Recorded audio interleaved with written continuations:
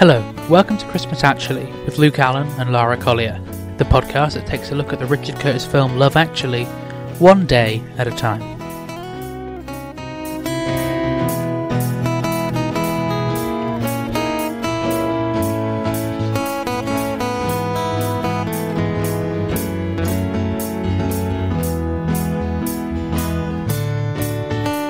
It's Friday the 11th of December, actually. I'm one of your hosts, Luke Allen. I'm joined as always with my co-host Lara Collier. Hello! And our special guest for today, Reese. Hello. And Major. Hello. So, are you both able to briefly introduce who you are in whatever order you'd like? Major, you can go first. Oh, thank you. My name's Major Medina. I'm a podcaster. I do a Robotech rewatch podcast where we watch one episode of Robotech, a cartoon from my childhood from the 80s, and we sit around and talk about it for 2 hours. So 22-minute cartoon that we talk about for 2 hours. So if you want to listen to two middle-aged men talk about it for far too long, come on over to Reflex Point. Brilliant. And I assume that's probably going to end up being what will be the case when me and Helen eventually do the Vicar of Dibley podcast. Oh, is that actually happening? Yes, we're in discussion to start in January. Oh, very cool. It's going to be a weekly show. Looking forward to that. Hopefully we can get you involved in some way. Reese, who are you? I'm probably the most qualified person here for podcasting. I've done like a whole 3 episodes. So 5? 5 episodes. Oh, it's 5 episodes, isn't it? Yeah, so, I think I'm the most qualified here. 3 of you, don't worry, it can be a bit nerving, but you'll be fine. I'm still a student filmmaker. Filmmaker with quotes, I guess. Just experimenting with things at the moment. But yeah, nothing special. The interesting thing is that I met you on a film set. Yes. That's true. An upcoming film, Hood, A Legend Reborn, in Nottingham, really cold, a very sort of updated, violent Robin Hood retelling, and we were both runners. And yes, it was fun. Yeah. It was a great day. And then we just ended up talking for ages while we were watching people being set on fire. Yeah, and being blown up and flung across the forest. Yeah. It was fun. It's been about a year now since that, hasn't it? Nearly. Can't believe that. How time flies. So, Reese, what is your experience with Love Actually? With the experience, I guess you could say, like, everyone's seen the famous Keira Knightley, Andrew Lincoln card scene. So, That's how I knew of the film. And then, a few months ago, you mentioned about doing a Love Actually podcast. I'm like, oh, very cool. So I was like, you know what, I'm going to give it a watch. So I watched it. And I thought it was really good, and I enjoyed it. Probably a new favourite Christmas film that I watched in the middle of summer. Brill. And Major, what's your experience with Love Actually, if any? Oh, I've been a huge fan of this film since it came out. It's just one of those films that instantly hit me. Rewatching it probably once a year around Christmas time. But I'll tell you, it may just be the climate of today, but rewatching it now, especially with that kind of eagle eye, you kind of see things differently. And I'm a father now, so a lot of this stuff and just having some experience going like, all right, that's probably, I think the thing is like it's the relationships aren't the greatest, but you know what? That's what love is. You know what I mean? It's never clear. It's never this great tied up in a bow situation, and I'll say it actually made me love it more. That's great. And like for you to have seen it when it first came out, it wasn't that big in America, was it? When it first came out, I mean, I don't know. It was a year before me and Lara were born. Yeah. Well, it's hard to say because. It's hard to say how big it was because I was just a moviegoer. So I would show up at the theater and just kind of go, whatever's starting next, I will go watch. and this just happened to be one of those that I popped into the theater and just went, I haven't seen any commercials for this. I don't really know what to expect. And I watched it and was like, that is a delightful film. You know, same way with Notting Hill and so many films. But, you know, this was one of those delightful surprises. We definitely love Richard Curtis movies on this show. Like, well, me having come from 2 Minutes About Time. Richard Curtis is like, I won't go too in depth, we talked about a lot. He's like my biggest hero as a filmmaker. So when I got to interview him for the podcast, it was just like, I can't believe this. And he's been, I hadn't spoken to him before then, but he has been supporting the show. Like, I asked questions to him through his girlfriend's Twitter.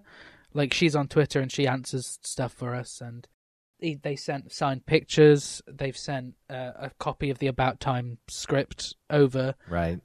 So they've been lovely people. So shout out to Richard and Emma, his partner. And yeah.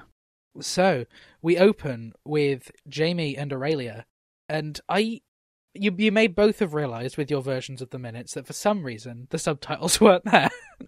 Oh, I watched a version with the subtitles, so I did on my DVD. I know what you said. Yeah, I just used my DVD as well, like you asked. Yeah, well, I watched both. I watched the version without subtitles in the first place, and I got the gist of what she was saying from the number of times I've seen this. But then I watched it on the DVD as well, because I get notes from the commentary, so... Yeah. Yeah. So obviously, I mean, sorry, go on. No, carry on. No, I was just, you're probably going to go into like the dialogue, aren't you? Yes, sort of lightly. I was just going to say, what do you think of the entire Jamie Aurelia story, both of you? Do you like it? Do you think it's overdone? Do you think it's cheesy? Do you think it's sweet? I think it's one of my favorite like storylines from it. I enjoyed like that one. There was some like other storylines which I didn't enjoy as much. But I did, I thought it was quite interesting. That scene that we're talking about at the moment, and not having the subtitles, that would not have worked at all if I just watched it and I'm like, oh, okay. But obviously, because the subtitles are quite important in that scene, aren't they? Yeah. For like the comedic, they're falling in love kind of thing. Don't know why I said it like that, but yeah. I like that storyline. Yeah, and Major, what do you think of this? The whole relationship overall? It's my favorite relationship out of the entire movie. It really is, and I was so overjoyed to actually get these minutes. I think Jamie is the person I would relate to most now, and that's all saying. Watching this and going like, all right, there's a power dynamic here. There's a hierarchy, and to a certain extent. You know, he is by all accounts an employer. You know, an employer of Aurelia, and how much should he be? I guess falling in love with her, and how does that work? But that goes again back to that's just kind of how it works, and especially pre-internet times. You know, pre-Match.com or something like that. Yeah, and if you have a problem with that, then Daniel and not David and Natalie are a big problem. Right. And those are things that do stand out to you, but at the same time, it's like, no, you fell in love with the people you were around, and the people who surrounded you, either at work or you know, he's on holiday and he sees this woman, and kind of the thing is that he sees her. But this is only after some event occurs. And that kind of shows that he's kind of wrapped up before that, and he's kind of wrapped up in himself, and he's not really thinking about her. But in all honesty, I mean, it's my favorite. It is absolutely my favorite relationship. That's the number of people who've said that has genuinely surprised me, because for me, it's been it's one of my least favorite parts. I think it's quite cliche. It's quite it's all right. In another film, I'd watch it and I'd enjoy it, but to me, it's one of the least strong ones. So the fact that we've had this a few times where people have said it's one of their favourite stories, and it surprises me. What about you, Lara? I really like the story. I wouldn't say it's my... I can't choose a favourite. I love it all so much. But it is like one of the ones that's up there, because it is really cliche. I will give you that. It's what very percentage cliche. of your love for it equals Colin Firth? Okay, you read my mind. Shut up. But... Colin Firth is sexy. Leave me alone. Can you really quantify that? Yeah, I don't think you can. But like, yeah, it's really just Colin Firth, isn't it? He's gorgeous. Like, since we're sort of talking about our favourite storylines, I guess, are we going into that, or? Yeah, we can do. Yeah. Sorry, I might be jumping ahead here, but I've got to say, right, I've got sort of two favourites here. There's David and Daniel, and then there's... No, Daniel. Yeah, well, Daniel and Sam. And then, Daniel and Sam. And then yeah. David and Natalie. I think they're my two favourite. Okay. Like, Daniel lines. and Sam for me, definitely. I quite like Harry and... What's his wife's name? Emma Thompson? Karen. So, to move on to this actual scene, when the phone starts ringing, there was originally a scene where he spoke to his ex-girlfriend on the phone, but in the end they cut that because it felt more like he was almost grieving his relationship and finding her as a rebound rather than actually falling in love with her. So I think that was a good cut.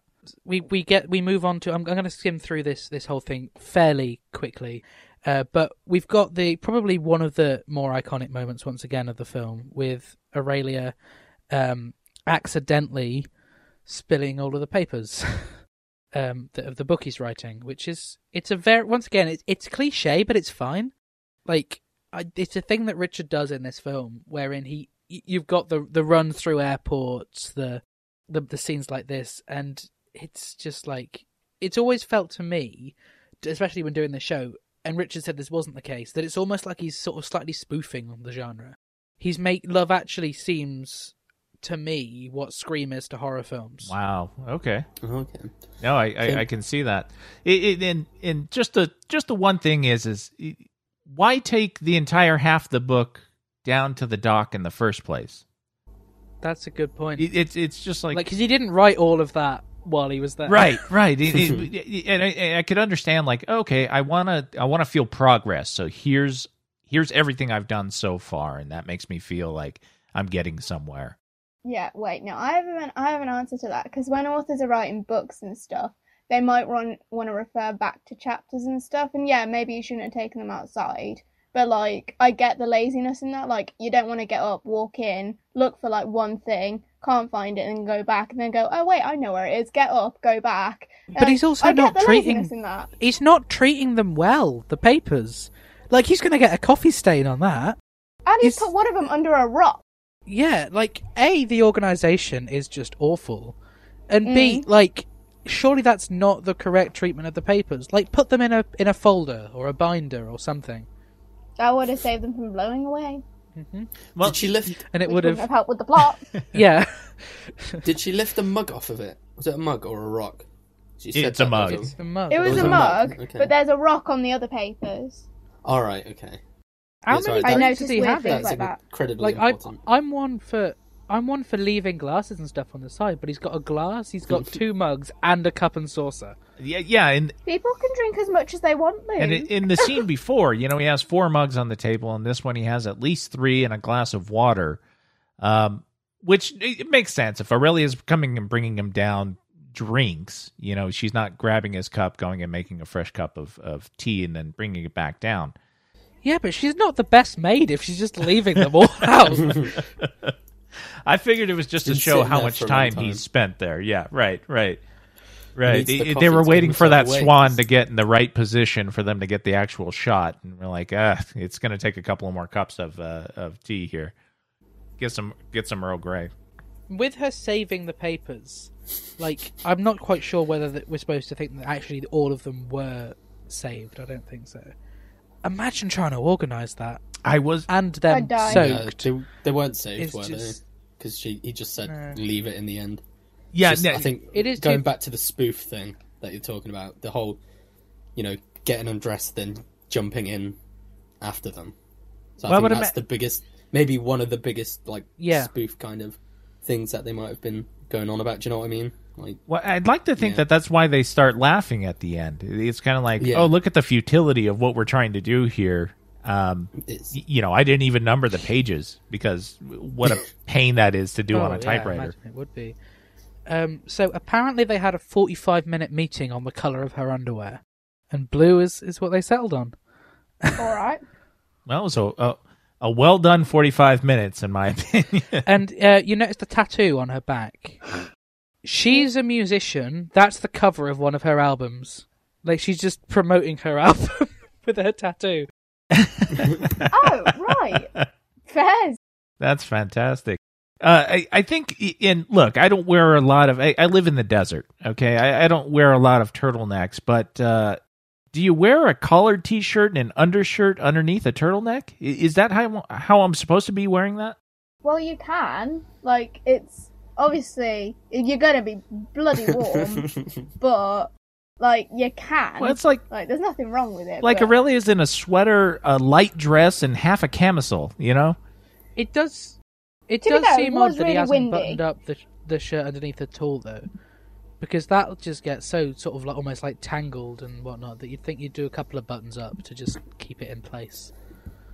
But then I guess if he was... Colin Firth can But do I what guess he wants, mind and if so we can don't see Aurelia. it as he put them all on in one go and more that he was wearing the t-shirt and the shirt and then thought, oh, I'll bung a jumper over the top, then I guess it's fine.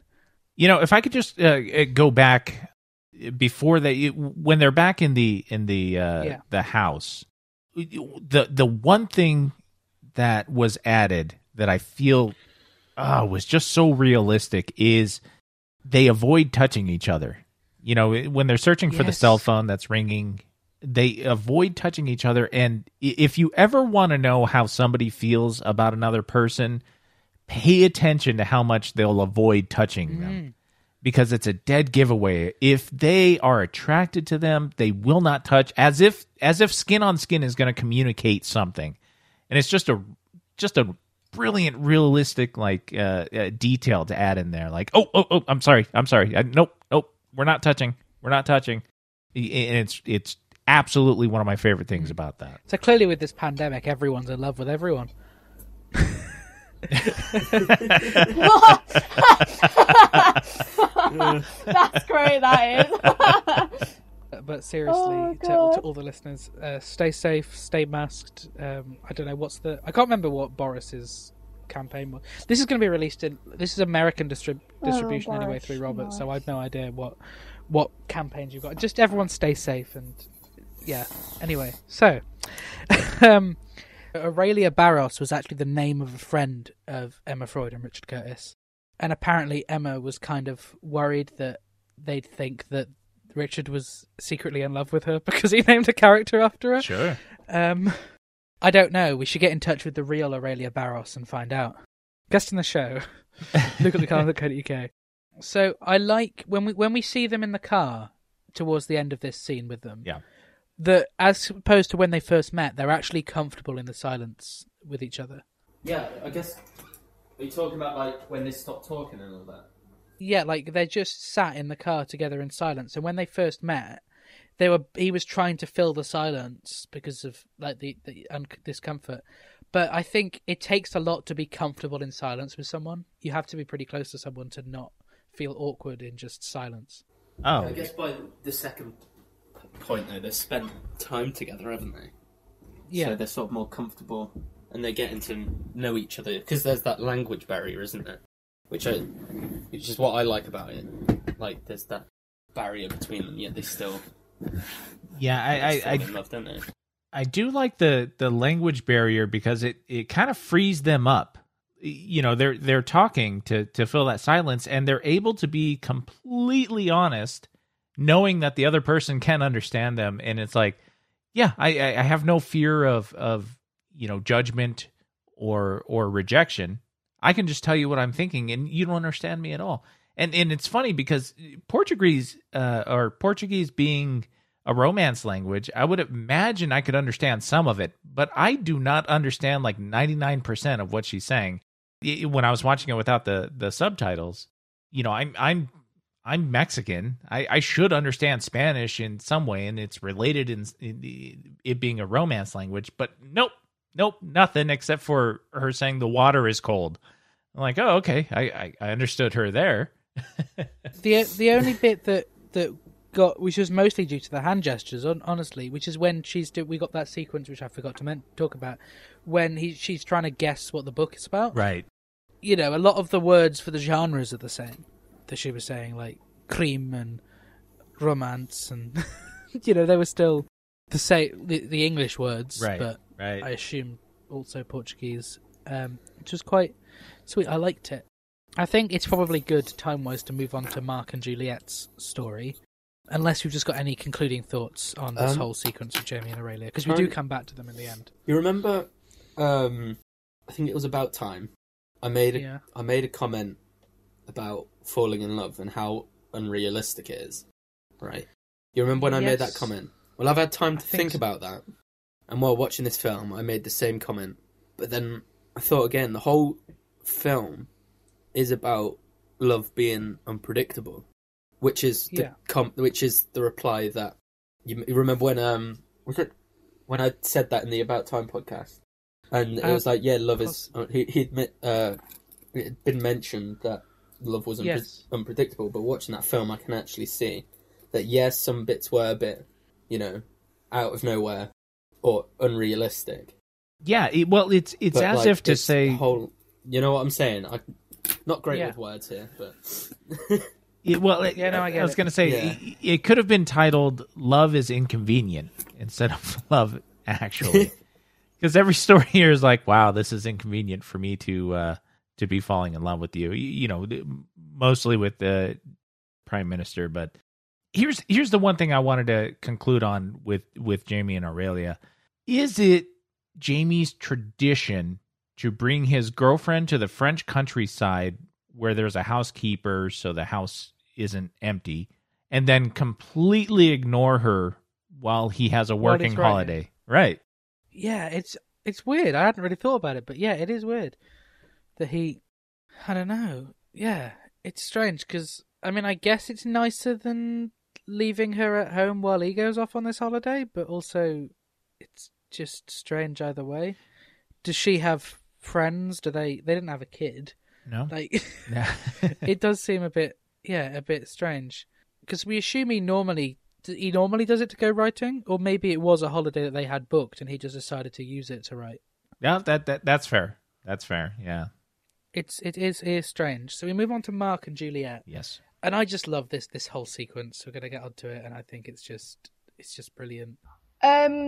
Right, so when I actually watched it, because I watched it earlier today again, I just kept thinking, I relate so much, because, it's creepy. It is really creepy how he just focused on her a lot, but I really get it. If that's the person you like, you're going to want to pay attention to them as much as you can, so that I totally understand. That probably makes me sound like a creep now, but I totally get it. No, I get it. And once again, it's the casting of Andrew Lincoln. It's the idea that actually if you cast a lot of different people, it would be quite creepy and weird. And actually, it's quite funny. On his VHS shelf, the one that's facing the camera is Rear Window. Which I don't think I've ever actually watched all the way through, but that is about watching someone without their noticing, pretty much. Look, if it was anyone less than Andrew Lincoln, this would be super creepy. But we're gonna give him a pass because of those dreamy eyes, that fantastic hair, and that strange sweater. Keira Knightley in the opening moment we see her, for the whole scene with the hat. Yes. Any comments on the hat? Because I do have a fact about why the hat, but I was wondering whether it stood out to you at all. Hold on a second, let me just get... Oh, it stood out to me because it's oversized. She's a very tiny person, and the hat just it's about two sizes, not two sizes too big for her head. It gives her a bigger presence, so it screams out on screen to me like this doesn't belong here. Okay, so when filming Love Actually, Keira Knightley was 18, right? So she actually turned up to filming and had a massive spot on her forehead. And that's why the hat's here. To cover the spot. Yeah. That's a good game time decision, right? And I think it does weirdly make the scene here quite memorable. The hat is just a thing I always remember about Keira Knightley in Love Actually. It's like, oh yeah, there's the scene where she wears the hat. It's great. Did they just pull a random hat out of props and costume? Or did they actually... or did they have to spend 45 minutes talking about it? The colour of the hat, yeah. Well, we see it more than Aurelia's underwear, I believe. It's just so different. It's on screen for longer, isn't it? Yeah. It's just so weird because, you know, when they introduce her, when they do the focus pull on her, she's just so angelic at the wedding, and then they hide half of her behind this enormous hat. But okay, that makes sense now that I know she had a huge spot on her head, right? So apparently this whole sequence where they're watching the video is inspired by the end of Cinema Paradiso. Sure. Or Paradiso. Yeah. I've never seen it, but Richard Curtis explained that it's the reel of all the cut kisses from the film. And yeah, that's what inspired it. So I guess I'll have to go about watching that film at some point. Wow, that's great. Okay, so I'm American, right? Can you guys talk to me about banoffee pie? Banoffee pie. Isn't that like... I don't really know what it is. Is it like a coffee one or something? Is it coffee? It just sounds like coffee. Caramel I have no and idea bananas? what it is. It's bananas, cream, and toffee. Well, it sounds delightful. Oh, banoffee pie. Yeah, to be quite honest, I feel like I have no idea what banoffee's banoffee's a thing which I hear people talk about, and I've never questioned it. But I'm now looking at pictures of banoffee pie, and I want some. Yeah, it looks amazing. Yeah. But now, having said that, banoffee pie is a 10. Munchies is like a 2. I'm just not a fan. Give me a flake, give me a crunchy, give me a violet crumble if you can't get a crunchy. But Munchies? Yeah, I mean, I don't mind Munchies. It's nice that she brings food. But yeah, you're right. There is a big difference between some fresh banoffee pie and Munchies. Yeah. I mean, flake might be too suggestive, just based off of the commercials. But crunchy, who doesn't love a crunchy? That's true. I love a crunchy bar when it's been in the fridge for a while. Oh, yeah. Like when it gets just that sort of level of... Crunchy bar when it's been in the fridge for a while, when it's got kind of properly solid. Oh, I want crunchy now. I'm not one of them in ages. So, it's been a while. One of my notes is that when she finds the tape, it's called Peter and Juliet's Wedding. He put Peter's name first, which makes me think he's still in denial for how he feels about her. Yeah. It must be. Or just to cover up the fact that if he'd just put Julie, it would have looked weirder than it already is. If you just said Juliet's wedding, it would seem a bit odd. But the fact that it's not Juliet and Peter's wedding... It's a bit odd anyway, but just not to add on to that oddness. Do you know what I mean? Because the whole scene, I think you mentioned it earlier, it's very, awkward. But the fact it's Andrew Lincoln, we sort of just forget about that and we let it slide.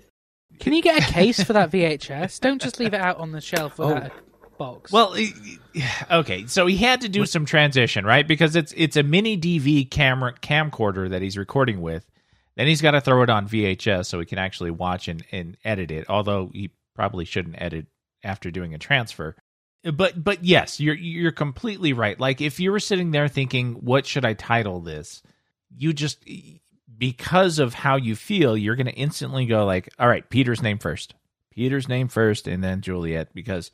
Well, it's the same as you said about the touching thing. It's the same deal, really. It's the kind of go completely the opposite way, which is what he does here with the fact that she says later on, we never talk. Right. It's like he's gone so far on the other end of not even wanting to be anything close to close. Well, because he, earlier in the film, Laura Linney's character is asking him, do you love him? And he says no, but I think the reality is he does, not in a romantic way, obviously, but he loves his friend. And that's why he's trying to protect himself. He's trying to protect Peter, and he's trying to protect Juliet. And the fact that, and this is later in the film, but the fact that Juliet comes and gives him the speech that she gives him, I know we haven't been the greatest of friends, but I'm hoping that can change. It shows that's pretty much now. Just how much she loves Peter. So in later on, when people have that question of well, wait a second, why did she kiss him or something like that? Is she into Andrew Lincoln's character? It's no, she is all in on Peter, and she is trying to make this work. Even Hugh Grant commented on the commentary. He said, what does she actually think? Like, Hugh Grant apparently thought that she just wanted both of them. So even Hugh Grant in the commentary misread the film. Yeah. But no, you can definitely see that she loves Peter. I wish we got a little bit more of Peter, but it might have made it harder for us to relate to Mark. Yeah, that's true. That's true. While Juliet's giving him his speech, Andrew Lincoln is giving the best jaw acting I've ever seen. He is chomping down and displaying anguish at like just the right times. It's really something to see. No, yeah, I noticed that as well. And I noticed that, like, if there was an Oscar for jaw acting, I mean, Andrew Lincoln would have it down. Every year he would have won that, even if he didn't release a film that year. He wasn't even, like, nominated for it, and he won. Yeah. I'm gonna have to rewatch Walking Dead just to see his jaw acting. And I'm just gonna move on to so she finds the video, they watch it. Keira Knightley's performance of watching it is just amazing. Yeah. You can read everything you need to read into it, and it's not I don't even think it's open to interpretation. I think she plays it perfectly. Yeah, because at first she finds it nice, then when she realizes it, she's still complimented by it. Yeah. It's not that she's like offended by it. She knows it's awkward, she knows it's bad, but she also finds it quite sweet as well. Yeah. I think. After they've watched it, she says something like along the lines, "But you hate me" or something. Is that what she says? Yeah. Was that like something like that? A statement or a question? Let me find. Like, do you know what I mean? Like, she was like, yeah. But you, like, was she asking? I don't know where I'm going with it. I knew where I was going with this, but my mind... It was, she says... I'm having a stroke. She said, but you never talk to me. You always talk to Peter. You don't like me. Yeah, like that. Well, because that was the whole purpose of her showing up. Why did you do that? You don't like me or something. Do you know what I mean? Where I'm going with this? I don't know where I'm going with it. Not the best day to do a podcast. So the scene we get here of video, that was... Yeah. I think I know where I was going with that question. You know, with the whole dialogue thing. But I thought is she asking a question, right? Yeah. She says, She said, but you don't like me. Does she think that he still doesn't like her, or is she confused why he'd done it? Do you know what I mean? Is she confused, like, you don't like me, why did you do this? Is she taking that video as a compliment, or is she taking it as like a... I think she's taking it as a compliment, but she's trying to find a way out. She's trying to have him explain it in a better way. Yeah. You know, like, maybe she does that, and she's expecting him to say, oh, well, my video of Peter's over there. Yeah. You know, she's pretty sure about it, but she wants to search every other possibility first before she goes to he's in love with you, which is fair point. When he's actually at the wedding with the camera, it just reminds me of American Beauty. Yeah. That's a good point. Well, you know what? One thing that was funny is because I said, you know, if this was anybody less than Andrew Lincoln, it would be creepy. What if this was, let's say, Rowan Atkinson, right? Yeah. And she's watching. Might have been taken more of a comedic way, maybe, if it was Rowan Atkinson. I don't know, because she's got that whole comedic vibe. You know, like actors, a lot of actors, they have their stuck genre. So Tom Cruise action.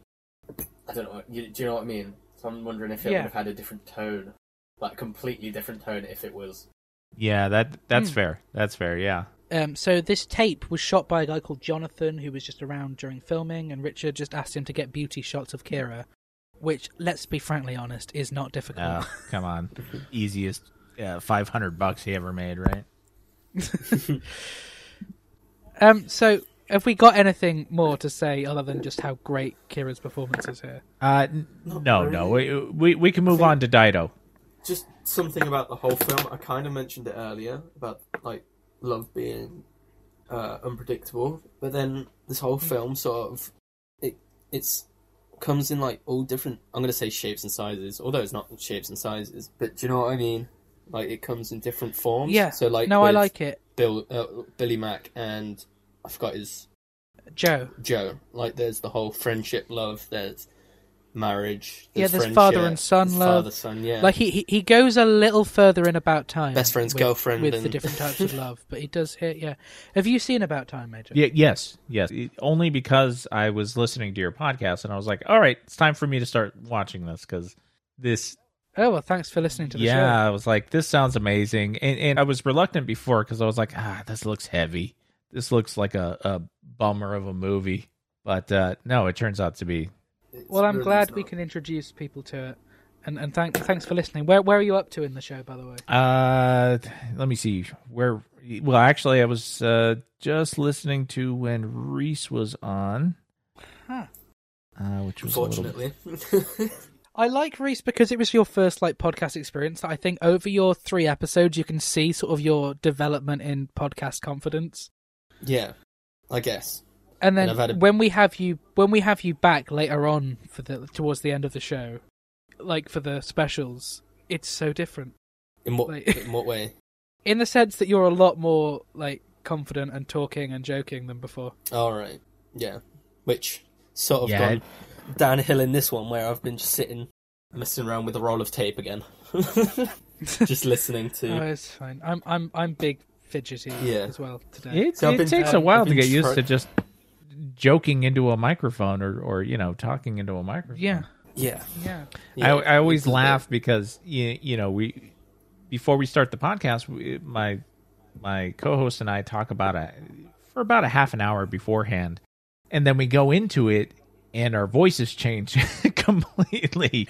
It's like f that guy, whatever. Anyway, hello and welcome to Reflex Point. It turns into broadcast voice. I think my voice is different, but I'm not quite sure. It's not. I do kind of listen for that. No, you're very natural, and especially on your intros and on 2 Minutes About Time, it's such a smooth way to go in.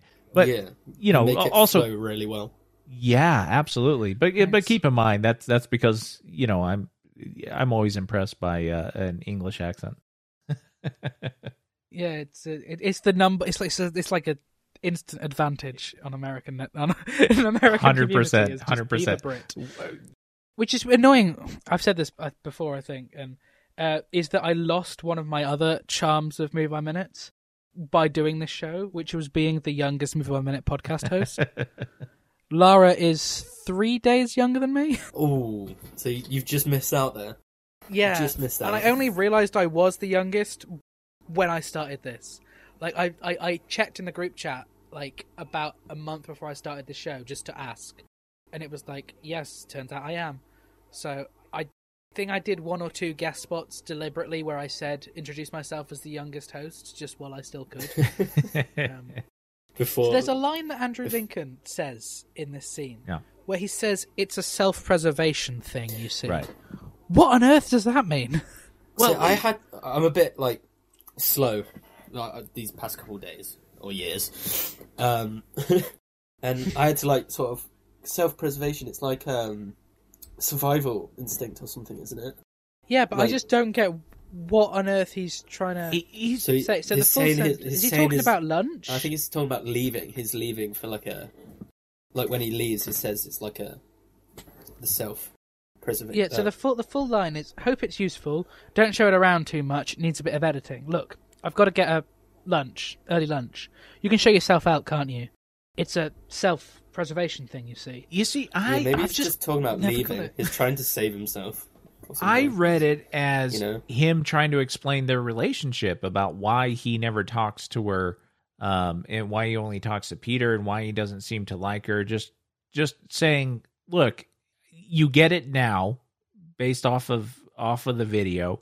I'm in love with you, but I just can't have any kind of one-on-one talk with you. It just doesn't work. It's a self-preservation thing. I'm trying to be a good mate. That does make sense. I think that makes more sense than his leaving for self-preservation. That does make more sense. That does make sense. Because that does. Yeah. I like how he pretends that there's nothing wrong. I think just the fact that he does the whole hope it's useful, don't show it around too much, needs a bit of editing. I like that. The fact that he's just trying to pretend. part of him saying maybe she didn't actually notice. Well, you have to you have to think her knowing and him knowing that she knows destroys his reality, right? Like he has to acclimate to this new reality where she knows everything that's going on, and she may go and tell Peter, and that may ruin that relationship.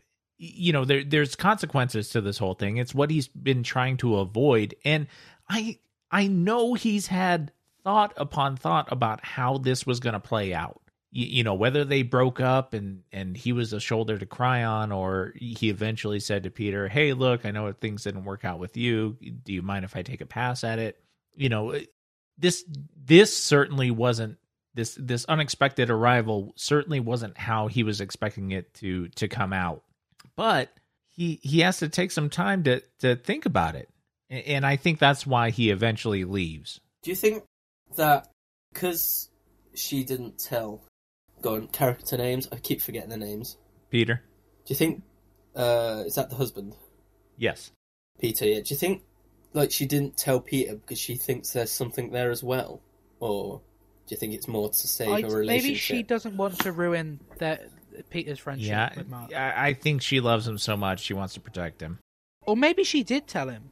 We just don't know. We don't know. That's like, we fair. assume not, but there's no reason to actually believe that she didn't. Yeah. Yeah. I mean, there's a lot of stuff that might have happened off Mark, screen. if so, Mark doesn't know that Peter knows. Right. Yeah. But there's no reason that he doesn't. Because it does seem kind of weird with their relationship. And maybe that's almost a way of leaving the viewers on edge. The idea that if she didn't tell Mark, maybe there is something there, and maybe she'll get... If she didn't tell Peter, maybe she will get with Mark. And there's that little bit of... Maybe not like which is, get with him, just knowing that she does have some sort of feelings. Some sort of feelings for him. That's a word. Yeah, that makes sense. Like, you know... Yeah. I think that's what we're kind of saying anyway, but like, just knowing that she has some sort of relationship or feelings about him. I'm just repeating myself now. I don't know. But yeah, I was going to say know what else to say. I think the feeling she would have for him, for Mark, would be empathy. You know, it's not going to, and I think, I think it's empathy. I think she just feels how closely she is, or how close he is to Peter, and she does want to make this all work, and she's very young. She probably respects the fact that he isn't trying to break up their marriage. There you go. Yeah, that works. Yeah. Because at this point, he isn't. You know, she's seeing that, and she's like, oh, you like me, but also she sees that he loves Peter, doesn't want to ruin that there. He didn't tell her. And she probably doesn't see it as a weird, creepy thing. She probably sees it as quite a sort of sweet little crush. Yeah. Yeah. Because he's not being, like, forceful with it. He just wanted to let her know how he feels, I guess. Which is... But you would think, wouldn't you, with Mark, with the video, because he's even almost trying to hide from himself that he likes Juliet, why didn't he film Peter a bit more at the wedding? Maybe he did. Because you think he would, right? Here's the thing I came about by not on this rewatch. I initially thought that they had him as the videographer, but he's not. Yeah, I did at first. Yeah, but he's not. They had they hired someone else. He's just showing up, you know, again in that Wes Benton kind of like American Beauty kind of style. Like, I got to remember this. He's just showing up with his own camera. But then I'm guessing they would have thought that he was filming it for his friend, you know. Well, rather than himself. I really thought like that he was going to get a bit more. If he was like a film guy, if they'd ordered a professional videographer, but he was a guy who, you know, makes a lot of videos anyway, because there are the types of people who carry a camera around a lot. Yeah, like my granddad's like that. He'll any big thing or anything he goes to, he'll bring the camera. And I used to for a while. I used to carry a camera around just to get random B-roll. I mean, technically... Like, I just take it and it's like, oh, if I see something nice that I could insert into a film, then I'll take my camera just in case, you know. Well, technically everyone's carrying a camera now, aren't they? in a way. Yeah, fair enough. That's true. If he was doing it on his, if he was taking a couple of photos or videos on his phone now, no one would question it. Yeah, it's how time changes. So let's go into Dido. Yes, Dido. So what do you think of Andrew Lincoln's walk at the end when he keeps turning back? That's adorable, and I'm not gonna lie, I've done that before. Yeah, I liked it because I feel like it's almost what your mind is doing. Like, you're probably not so physically circling as he is. Oh no, I am. I have done that. Okay. At least I'm physically deciding what to do. Like, not when your mind's on, should I go back? No, I shouldn't. Never mind. You probably feel like you're doing that, or you think you're doing that, but I'd imagine a lot more is in your head. It's why I quite like how he just projects that. Dido's No Angel is my go-to sad music. This entire album is amazing. It came out about the time I graduated high school. I'm not that familiar with Dido, to be honest. No, that makes sense. Most people weren't until Eminem did Thank You or Stan, but she's quite brilliant. It's a nice sequence, a nice piece of music here.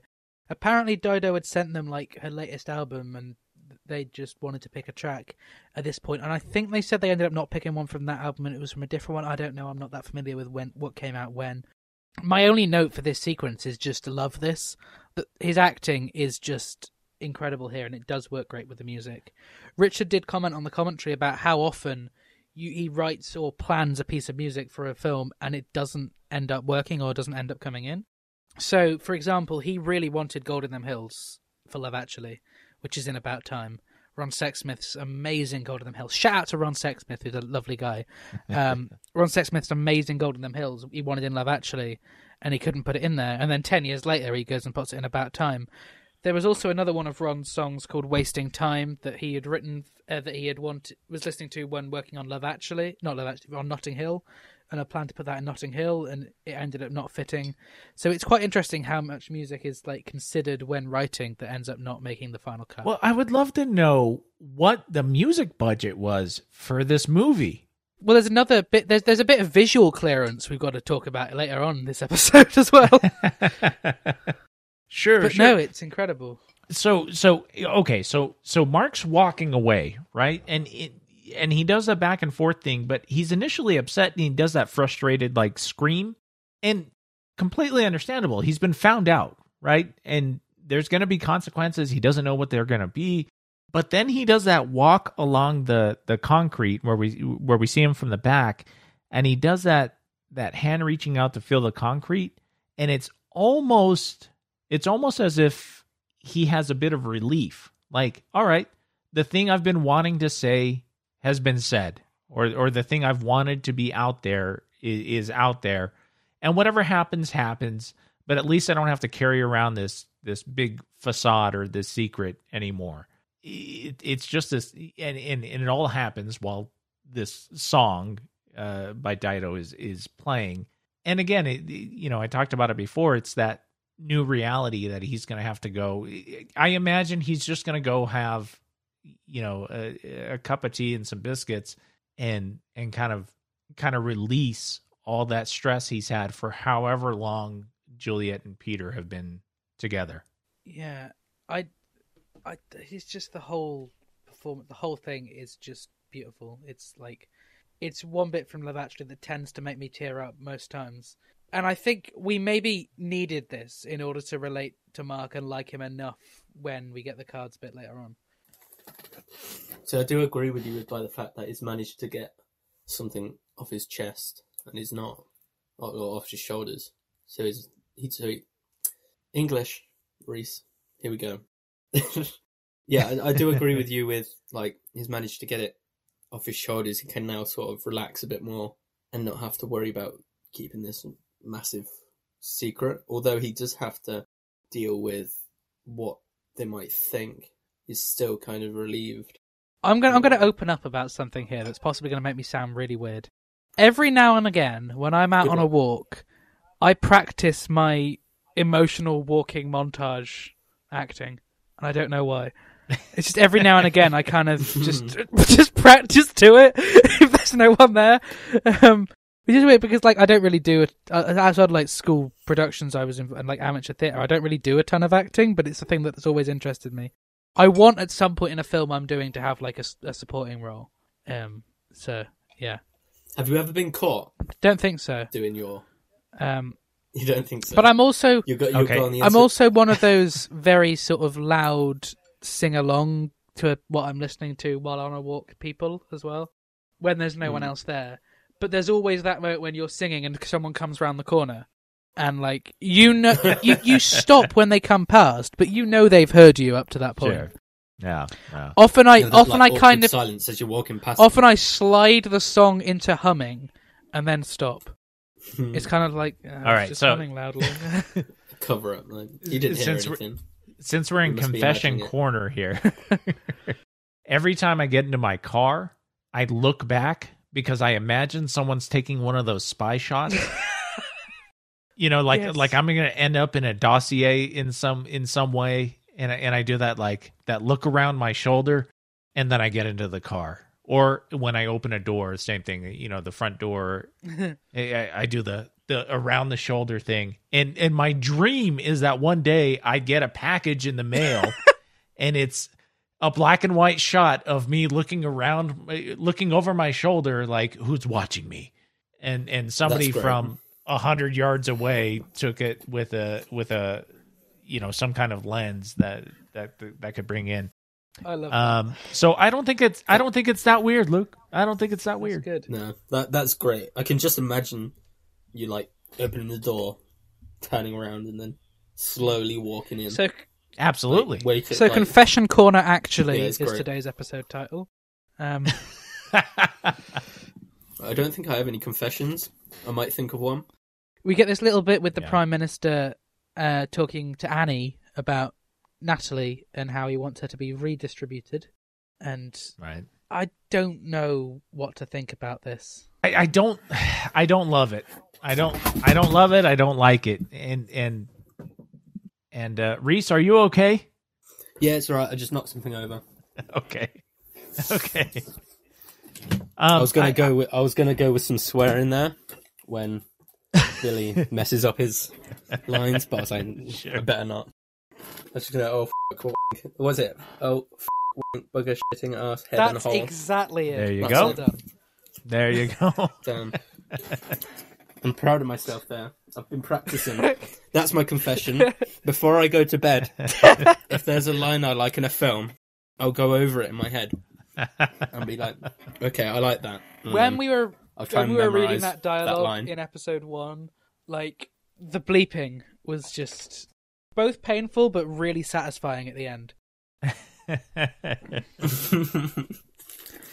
How many times did you have to mess around with like bleeping in that I'm episode? not sure. I like bleeping, to be honest. It's a weird thing I actually quite enjoy. I like just any episode with Billy in it. Mm. Because he always has something to say. It's a shame we haven't got much Billy this week. Well, this episode. We had a hint of him in the background on the TV. Yeah. But no, I like Billy. I have more of an issue of a boss saying, look, I just cannot keep my hands off of this lady. Yes. It's getting in the way, and we need to reassign her. And does reassign really mean that we're going to fire her, or that she's going to get moved over to another part of the house? I don't think it's as much as he... obviously, it's partly because of, like, he likes her. And in a way, I think that he sees her as somewhat of a distraction.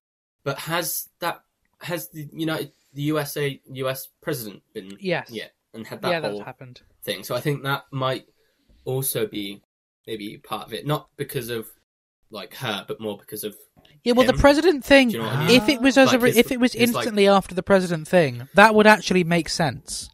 Yeah, and I just don't like that he is in this stance of like, I'm being moral by sending her away. I think it was the right thing to do. Obviously, it was the hardest thing to do, but it was definitely the right thing because, like, he's the bloody prime minister. He needs to get his stuff together, and like, he can't get too distracted. So I think it was definitely like the right thing to do. Yeah, I think whatever he did would have been bad either way.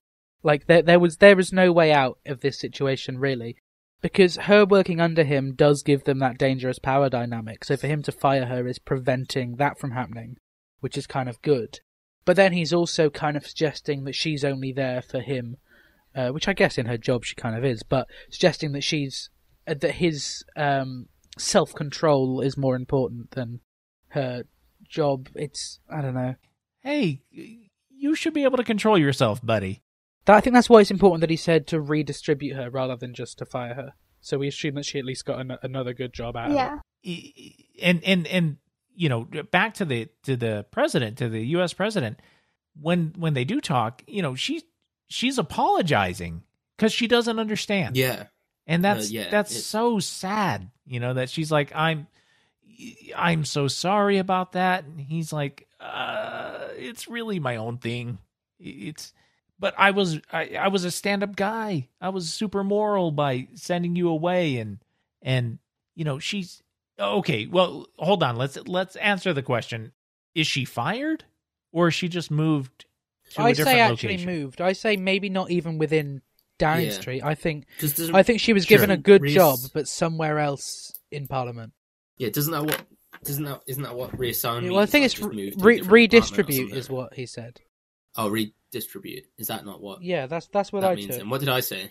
Yeah, me too. But I was also wondering, like, I don't know, is that like saying, "Hey, go take care of this guy"? You know, like a mobster would say, like, "Go take care of him," or you know, something like that. Obviously, she's not going to be killed, but is it like, yeah, let's go ahead and let her go, and nobody will be the wiser. So yeah, okay. If she still has a job, I'm okay. I'm more okay with that. It's more of I guess a privilege. You know what I mean? I'm prime minister. I cannot keep my hands off of you or cannot keep my thoughts away from you. And I don't like what happened with the president. So I'm going to feel like I'm protecting you. Yeah, it's almost like he let her go because he liked her, but in the long run, he's kind of also ruined her life. Well, not ruined her life, but ruined her life in the short term, actually, because, like, she needed that job. She lives on the rough end of wherever, so...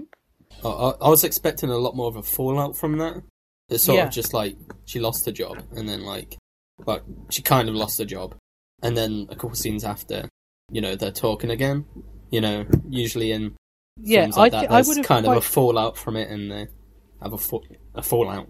I would have quite liked him talking to Natalie and maybe actually telling her that, saying like it's like not asking her out or anything, but literally just explaining that's why, and saying he doesn't think it's comfortable. It's not really fair for him to abuse his position of power, because then the audience would also know that he knows that it's a position of power that's dangerous. Yeah, see, it's another one of them. It's morally wrong, like, but it's sweet. Do you know what I mean? Like the whole Mark and it makes sense. I keep forgetting the character names. He's Lincoln. He's trying. He has to abuse his position of power in order to not be abusing his position of power. Like he's her boss. Yeah. So basically, it would almost be sweeter if he stood down. I know that would be weird and like too much, but if he stood down from being prime minister for her.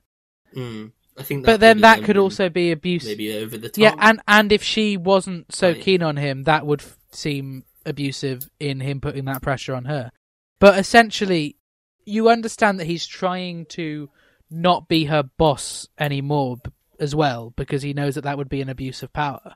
But I don't know. Yeah, that's what I'm saying. Like, there's the morals. When he first sees her, he says something like "How inconvenient." And it's true, it really is. It's inconvenient. There is no easy get out of jail free card for this. So on the lighter side of love, Daniel and Sam, what do we think?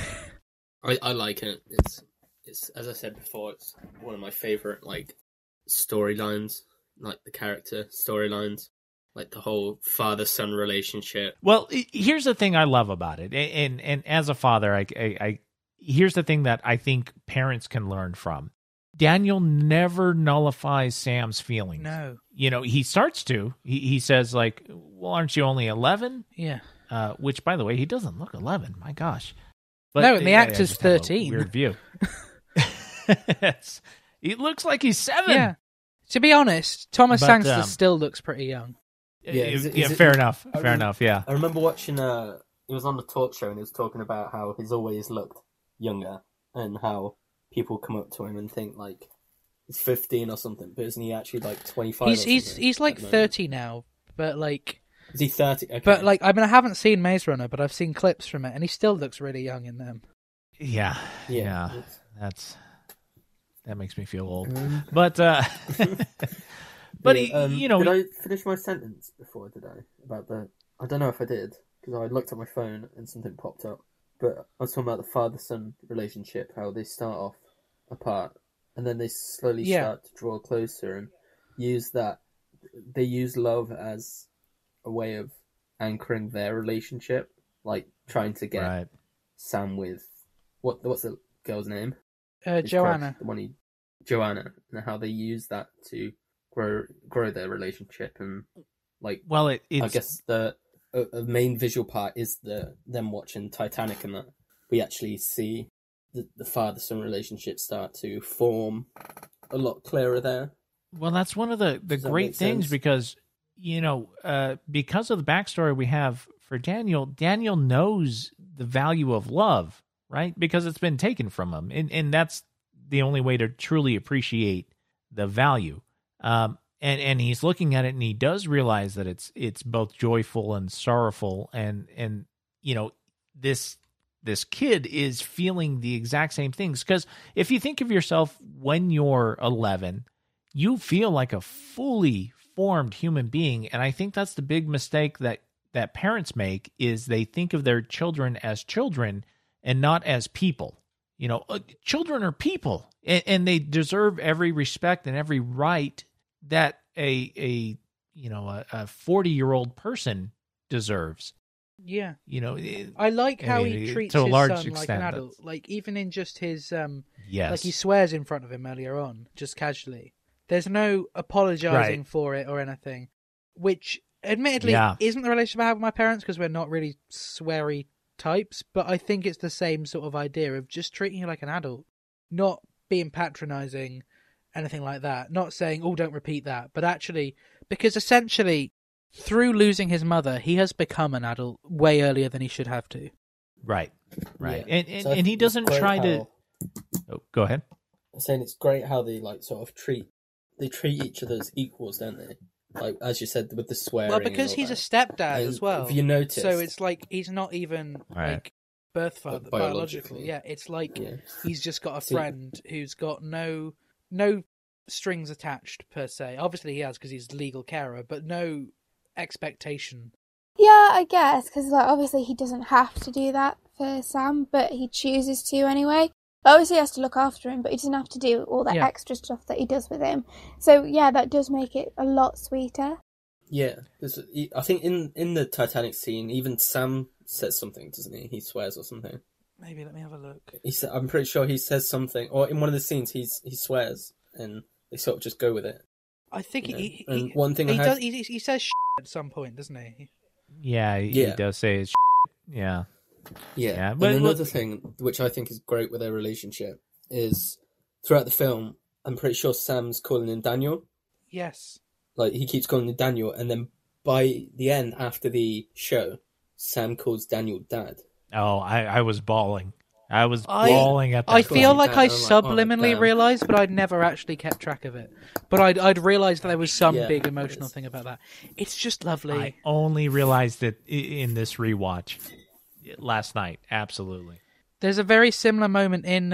Have you seen Goodnight, Mr. Tom? No. Goodnight, Mr. Tom. Can I tell a little story on this, right? Right. So, you know the little boy? Yeah. He's my cousin. What, in Goodnight, Mr. Tom? Yeah. That's cool. Wow. He's my second cousin. Yeah. He's my second cousin. He's my dad's cousin. So it's on my dad's side. Hold on a sec. Sorry.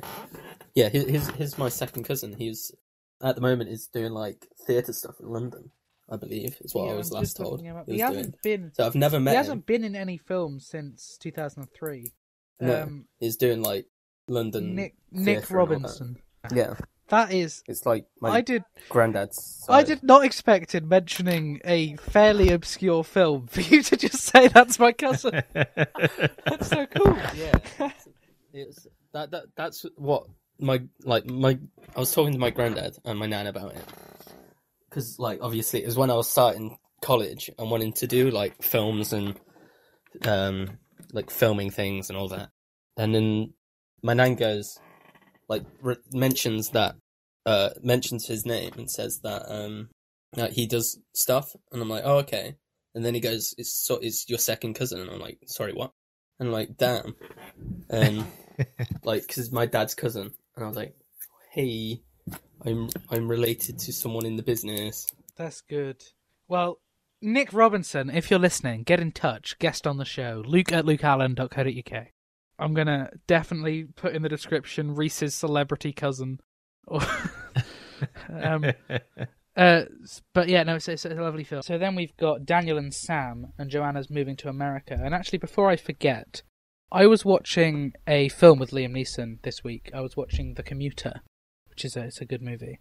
I can't remember the name of Liam Neeson's character, but I found it really weird, and it's got to be intentional, that the supporting characters in the film were called Danny, Karen, and Joanna. Like, surely that's... coincidence? Yeah, that's got to be deliberate. There is no way that was an accident. So shout out to The Commuter.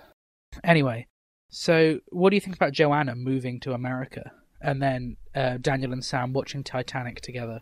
Obviously, it's like really, really sad for bloody hell, Sam. So it's just really depressing for him. But it's really nice how his stepdad could be there for him. I'm blanking. I'll keep forgetting their names. Bloody hell. But it's just really sweet how it looks like it's like really late at night, and then he's like, that's it, we're gonna watch Titanic, just to like help him through it. He was just literally looking at Sam's mum, like grieving, and he's just turned around happy and helping Sam, which I think is really adorable. And then he sat down and watched a film with him to like help him. A flipping really long sweet film for late at night as well. Fucking literally. It's a 3-hour film, mind you. It's longer than Les Miserables. Les Miserables I know, 3 hours. Les Mis is 2 hours and 39 minutes. No, it's 2 minutes, Luke. Is it 2 minutes? Oh, I didn't know that. Yeah, our Les Mis show is going to be a lot easier to do than we thought. Yeah. 2 seconds. So the Titanic, that must be expensive to get the rights to show that, surely. Yeah, it must. Who distributed it? Is Titanic it the same? Universal? Is it the same? Yeah, I was gonna say it had to be, right? They just had it in their wheelhouse, and honestly, wouldn't be the movie I'd pick, but you know, not really, because it doesn't huge at the time. End great. No, it's Paramount Pictures and 20th Century Fox. Yeah. Oh wow. So that's like a specific reason. Yeah. So Richard Curtis must have specifically wanted that movie and paid through the nose. In the same way that the entire music budget must have cost him at least, $1.5 million. Yeah. Did we know the budget on this movie? 30 million. I googled it earlier. Wow. Well, he had just a few years prior made 4 Weddings and a Funeral, which was at that time the most successful British film of all time. So, I guess they weren't afraid of giving him money. Yeah, that makes sense. 30 million doesn't seem like just because it's it's chock-a-block with stars. Yeah, well, I guess they only had to do like a week each. Oh, that makes sense. Sure, but I guess Martin Freeman wasn't that popular. No, he'd only done The Office, then. I think. Yeah. Wow, unbelievable. It's hard to put them in their time and place. Well, I mean, Liam Neeson had done episode 1 at this point. When was Taken? That must have been before this. Taken? No, I think it was 2007, wasn't it? After, yeah. 2008, yeah. I'd always thought that was before this. So was Liam Neeson not even that big at this point? Again, I think a lot. He's Qui-Gon Jinn at this point. Come on.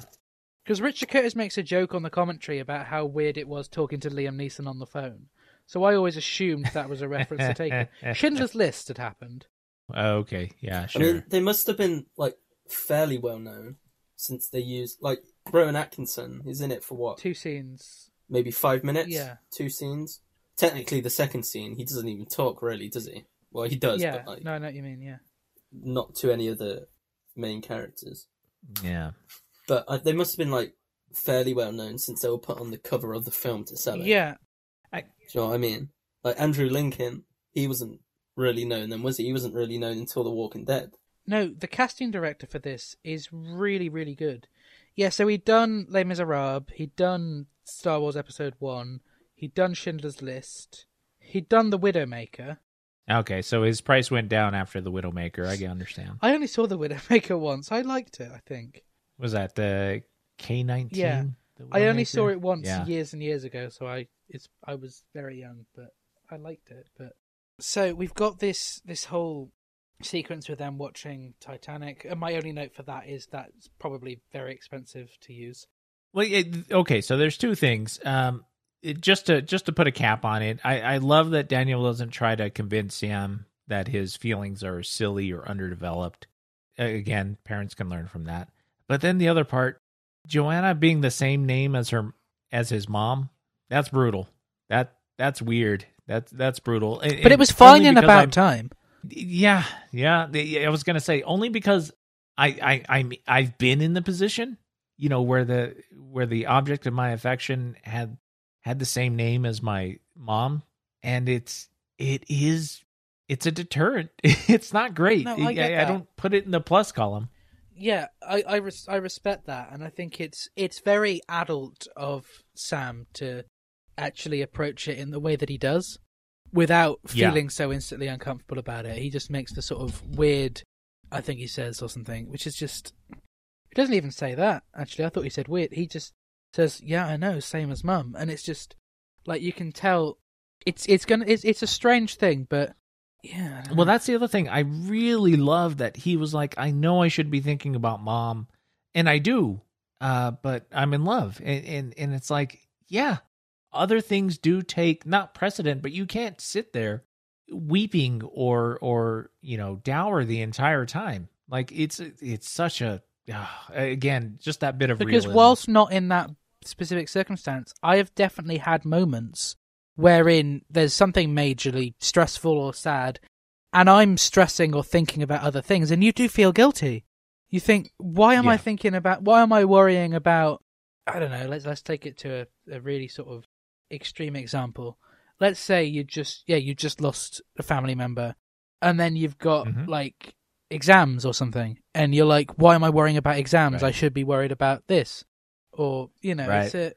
It's a perfectly normal thing for him to say. So I like that he acknowledges it. Like, you can tell that maybe that's one of the reasons he was afraid to talk about it at first. Oh, I hadn't put that together, but that's absolutely wonderful. Because it is. Daniel's still clearly very upset over it, and Daniel's the stepdad. Which means likely Sam has known his mum longer than Daniel has. So Sam should be sadder, and he's seeing Daniel being upset, and he doesn't think he's able to talk about what else is going on in his life. Yeah, and then it's just part of the human resilience. You can't focus on the negative the entire time, and even though Sam is considering his love for Joanna, negative, sorrowful. You can't sit there and be depressed the entire time, and you shouldn't be, and we don't. It's that time heals all wounds kind of thing. It's 100% true. But I like that he also does kind of show Sam shows kind of the sadness and stress around love as well. Because I've had that, like when I've like got quite a big crush on someone, I've had both the sort of, oh yay, lovely, happy stereotype thing that you see, but I also have the kind of, oh no, sort of feeling of this is going to be all that I'm thinking about for the next however long. It's just what I think is great. I don't know if you've already mentioned this. I want to read a few of these things that I've read. Yeah, of course. Right. But what I think is great is even though he knows that they're so young and it is likely not going to work out, in the long run and later on in their lives because they're so young, but he still goes with it. Like, he still, tries to help him. Yeah. Are we still talking about Daniel and Sanya? Yeah. I like how he's still. Have you already said this? No. Not exactly. No. Like how even though he knows that it's not likely to work out, he still helps him try and get to her. Well, I'm gonna send just to sort of like make him happy and build their relationship. I'm gonna send both of you a link to. They did a mini sequel to Love Actually for Red Nose Day a couple of years ago. Oh sure. And I don't know. Have either of you seen it? I have. I think I've seen. I think I might have seen it. So when you actually, I know I've seen the card scene. Yeah, you see how Daniel and Sam are now they're older, and Sam talks about love, and he just makes a comment. The only time I actually think I've seen you in love was when you were little with that girl Joanna from school, and that's just a passing line. And then you see Joanna as an adult, and it's all sweet and quite cheesy, but it's like that. Even in hindsight, when he's older, he still saw that as love. Yeah. Which I think is quite nice and sweet. And just looking at the length of the recording, I think we should move on to... do you mind if I read a few Yeah, of these? sorry, yeah, of course. They kind of fit in with what we've actually mentioned. There are a few facts. So this one's not that great. It's just quite kind of interesting. So hold on, where has it gone? So the lake where they were swimming, like Colin Firth and Lucia Aurelia. Moniz. Oh yeah, Lucia. Yeah, the actress. Aurelia. Lucia. Yeah. When where they were actually swimming, it was only 18 inches deep. I had that written down and completely forgot to say it. So thank you. They had to kneel down and pretend it was deep water. You can really by mosquitoes. You can really tell that it's only 18 inches deep when you're watching it, and you know that. Yeah, but when I was watching it yesterday without this fact, I was like, oh, they're swimming. That's not what I thought, but yeah. The other one, so Aurelia, so the actress, she got the part as a result of a joke by a friend of hers who was a casting director. Sent her a few photos to this movie's casting director. Hold on a second, English Reese. So Aurelia got the part as a result of a joke by a friend of hers who's a casting director, and sent her photos to this movie's casting director. Lucia, is that how you say her name? Lucia, yeah, sure. Yeah, she went to the casting and ended up getting chosen. So basically, she got the part, kind of got the part as a joke, which I thought was quite funny. Yeah, that's great. It's not that interesting, but I thought, hey, why not? They kind of fit in with the scenes that we're talking about. No, they're good. But here's one. Hold on a second. Sorry, Emma Thompson. That's Karen. Natalie. No, it's not. I'm being dumb. No. So it's not. It's my mind's just on blank. But according to the writer and director Richard Curtis, they had to put Emma Thompson in a fat suit to make it appear heavier, because she's actually a thin woman. That's not in our scene. But that's interesting. We were kind of talking about. And why? About it earlier with Natalie. Yeah, that's true. They should have done a little more with Natalie in terms of her weight, because whilst it still seems wrong, the comments that are being made about her size with the modern view, I think it would have been nicer if she was actually a larger woman, and it would be sweeter. So we get this very brief moment with the Prime Minister and having a cup of tea delivered to him, and it's not really anything to say. He's just sat missing Natalie. It's just, that's it really, that's the scene. Okay, so there's a picture behind him, right? Yeah. I'm imagining it's a previous prime minister. I could not find out who it was. I went on in a rabbit hole, and I was just wondering if it stands out to you guys as somebody familiar. No. Okay. I'm not that familiar in politics. I didn't know if it was as recognizable as Abraham Lincoln or something to me, and you guys were like, yeah, that's just this guy. It's just a painting of a bloke. Yeah, it's the very common thing in any sort of British films where someone's a bit posh, is that they've got a painting of a member of their family up on the wall. Yeah, that makes sense. There's one in About Time in the start. Wait, is there? Yeah, when he says, I forgot what the name is. It's when he says about, what was it? It was about maybe using, it wasn't about using time travel for money. It was the other thing where he says money. Oh, I wouldn't have to work. He was like, I can't remember the exact line, but it's like, look at your great grandfather, see what happened to him. What happened to him? Absolutely sod all, and they show a painting of him. Something like that. But because the humour in that is the fact that clearly something happened to him, in the fact that there's a painting of him. So we'll just move on to this very last bit with Aurelia and... Okay, real quick, just just to get this part out and to make editing a nightmare for you, Luke. Just to go back, if I could just give one last thought on our first scene. Okay, yeah. Okay, so I wanted to say that. So Colin Firth's character, Jamie, when Aurelia pulls up the coffee cup and the pages go flying, what I always like to think of is that the written word on page and the fact that he goes to this French chalet to write, when she releases that she kind of releases his ego. And by that I mean he hasn't really noticed anybody other than himself. He's very self-centered at this point. Understandably, considering what's happened to him, but yeah. Right. And then, Aurelia undresses in front of him, and then boom, he suddenly sees the world around him. Oh, wait, I'm in the French countryside. I'm at this beautiful lake. There's this amazing woman who's been walking around in these ridiculous nurse shoes this entire time. But wow, look at her. She's out of that, and she is absolutely stunning. And kind of breaks down his ego, breaks down his self-centeredness. And from that point forward, he is surrounded in the world he lives in. So he's in the present as opposed to, on the page, on a typewriter instead of a computer. Anyway, I just wanted to make that point. Yeah, no, I like that. And I do apologize for if I appear to be slightly rushing through stuff. It's just... Not at all. Not at all. I've realised how long we've suddenly been. Yeah.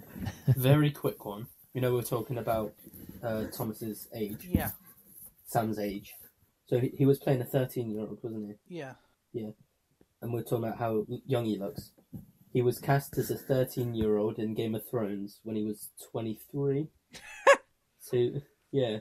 In 2013, he was playing a 13-year-old and he was 23, which I thought was quite funny. That's incredible. Yeah. I wouldn't have imagined him a day over 10. I'm just looking at pictures. He was 23 then?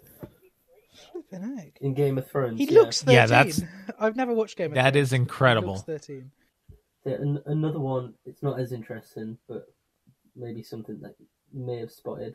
When Daniel says, we need Kate and we need Leo, we need them now, you can be seen holding a toothpick in his left hand. And then later on, Sam has the toothpick in his mouth. Yeah, it's a thing that Liam Neeson did when he stopped smoking. Is that that's what I was just saying. Yeah, he wouldn't leave without a toothpick or something because it's a thing that Liam Neeson did a lot. That I guess they decided to incorporate into the film, but then he got Thomas Sangster into using toothpicks a lot as well. Oh wow! Right. Sorry, I'm just reading some facts on IMDb. Andrew Lincoln was initially unsure about his character, as he thought the scene with handwritten signs was borderline stalker territory. Oh, good on him. Yeah, that's good. Yeah, he didn't think filming was stalkerish. Well, look, he knew he was good enough looking that it was going to pass, right? Yeah. Yeah. It's quite interesting though that he almost passed it up because of it, maybe, or he was unsure. I'd take unsure as passing up. I nearly lost my mind after season 2 of Walking Dead when I realized who he was in Love Actually, because he looks completely different.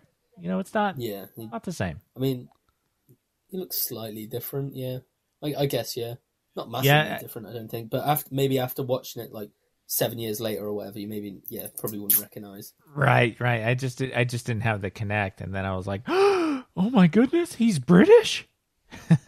It's Mark. I was like, no. Yeah. But he says Carl so weird. Carl. Well, you see, we Brits just seem to be pretty good at just taking over American shows. Just look at Hugh Laurie. Yeah, it doesn't go the other way, does it? No. No. The Walking Dead's full of British actors. I'm pretty sure, like, all the American characters are British, and then, like, all the British characters are American or something. Yeah. Well, not all there's not many British characters. I don't think there's any British characters, but they're sort of like people with different accents, which I thought was quite funny. Yeah, sorry. Again, I'm going off on one. Not at all. We just can't pull it off. We cannot. No, I think... But yeah, but The Walking Dead's just full of British actors, I believe. Like Lauren Cohan. Wait, what? British. She's Lauren British? British? Yeah. Oh my gosh. She was okay, I she was did in not Supernatural. realize that. Yeah, she's British. She was in Supernatural. Like, I don't know, season 6, I think? 5 or 6? Sure. Yeah, I didn't watch it. But her character was British in that. I don't think she had to put on an American accent. But yeah, she's British. Oh, wow. Lenny James is British. Yeah, So okay, Morgan. that makes sense. Yeah. Yeah. Yeah, he was in what's that one he was in? The cop one. Police one. In Give me a sec. in Line of Duty. in fact, just one sort of chime in as to when it does go the other way is Bridget Jones, Renee Zellweger. Yeah, do you guys accept that? Yeah, I do. I assumed she was British until I saw her in something else. Get out, really? Yeah. Oh, that's wild. That's wild. I'd seen Jerry Maguire. I'd seen her in tons of things. Jerry Maguire in Chicago. Wow, that's great. That's great. But then I did recently watch a movie starring Renee Zellweger that I saw she was in it, but she was in she looked so different that I spent the entire film with her as one of the leads, thinking, when's Renee Zellweger going to turn up? I forget what it was called. It was... I got it. It was same kind of different as Me. It was one of the few good Christian movies with her and Greg Kinnear. Greg Kinnear was in another movie? What do you mean? Yeah, I haven't really seen him in a movie since As Good as It Gets. Oh, wow. No, I've seen him in quite a bit. Stuck on Me or Stuck on You, that was... Oh, the Farrelly Brothers? Yeah, was that movie? before or after As Good as It Gets? I think that was after. That was after, yeah. Then there was... he was in another Christian film called Heaven is for Real. As a Christian, I hate a lot of Christian movies, but the two Greg Kinnear Christian movies are actually solid films. And I love him as an actor. I really do. I mean, As Good as It Gets was one of my, one of those movies that was like, oh, good, people are like me. Yeah. So Aurelia and Jamie. It's been so long I forgot his name. Right. There's not. They say goodbye. Sad moment, sweet moment. What do you think? Okay, right. Sad. I think, right, personally, because it's me, I don't think it's sad because it's a movie. You know they're going to see each other again. But if you think about it from the perspective, you're worried they won't see each other again. Of course it's going to be sad. She walks away crying, but he doesn't see that. He thinks, she's just walking away, doesn't give a damn. And really, she's like, I don't want to leave, but bye-bye. Yeah. It's really sweet. It's really sad, and it surprised me that this early on in the film this happens. That her being his maid is literally finished here. I remembered it being so much later. That's true. That's true. But it's great that it's the end of their working relationship. Yes. So that she at this point is no longer worried about getting fired, and she has some agency. And she is the one that kisses him. If Jamie had been the one to kiss her, I think I couldn't have signed off on this. No, I couldn't. But so wonderful. And she does it, and she walks away, and she's wiping tear after tear. Oh, it's just, it's heartbreaking, and it's beautiful, and it's wonderful. Yeah. I think to even keep it just very short and sweet with us, each just maybe saying one thing about this scene is going to be the best way to do it, and that is pretty much it. Reese, what do you think of this whole goodbye? I really like it. My favourite part of it is when he crashes because he's thinking about her or something. I thought that. But in all fairness, that's kind of funny. other driver Not wasn't yet, but... great either, was he? No, I mean, come on, you beeped. You had enough time to stop. You were beeping for like 4 seconds. Sorry, road rage here. Yeah, but also he's coming around a corner. You can see Jamie moving. He's not gonna You can see Jamie's there anyway. Jamie's only just turned.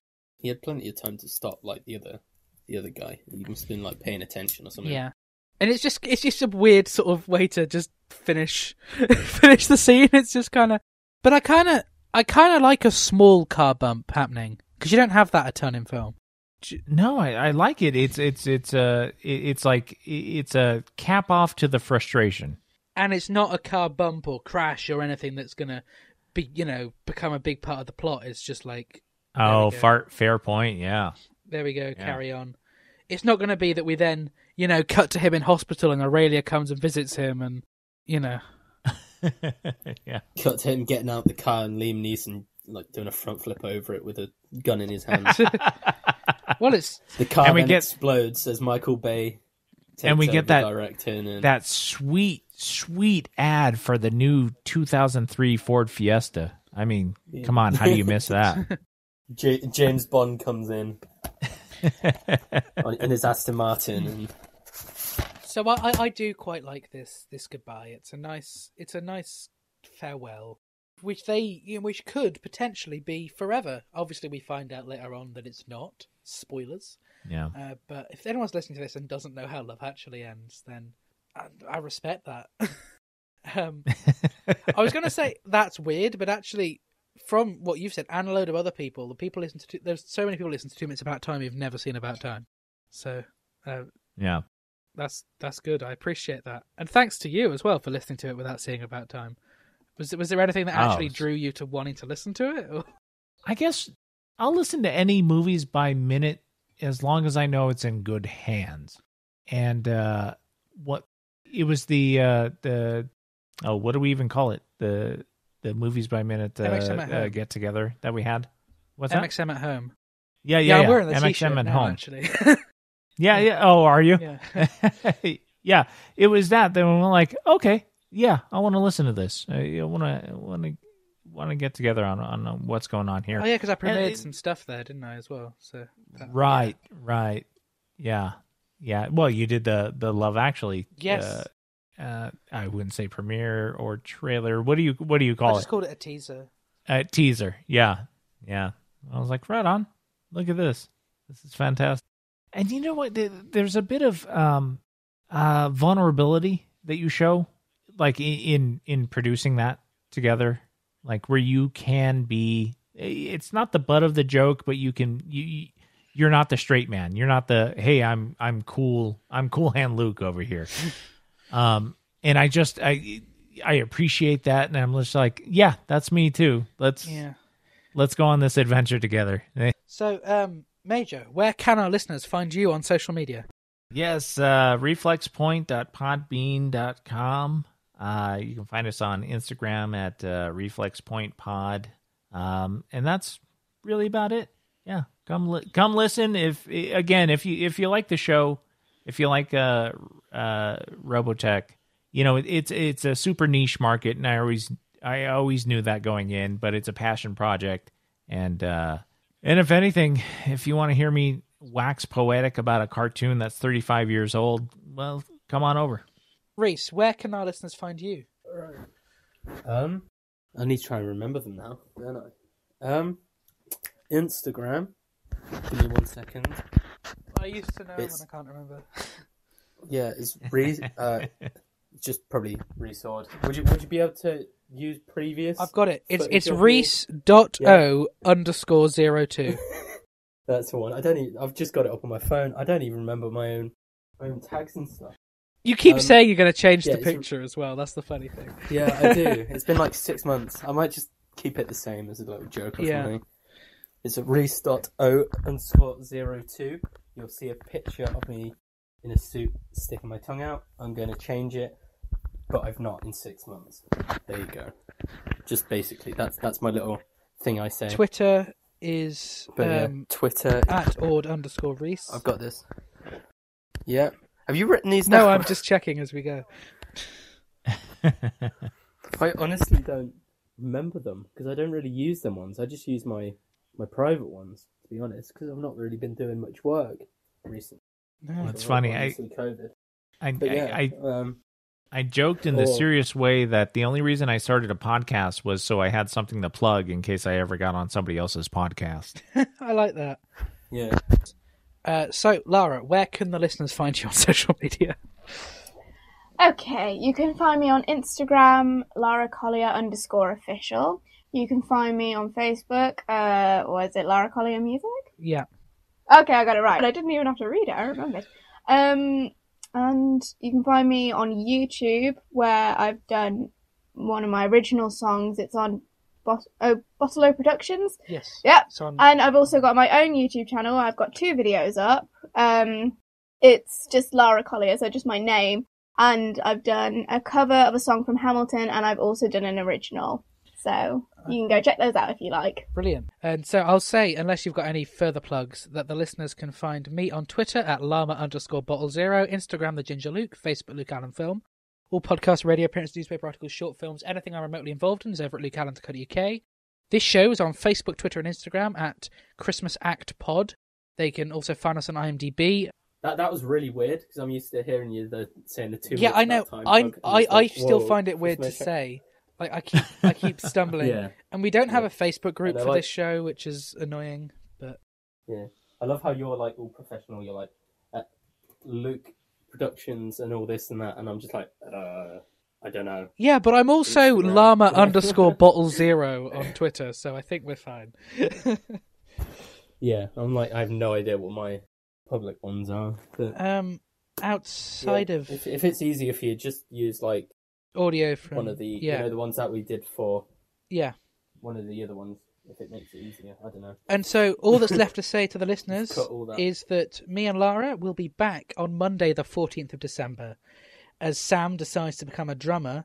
We see The Christmas Party, and I'm just checking there's nothing else worth saying really, and Sarah and Carl may finally get together. There we go.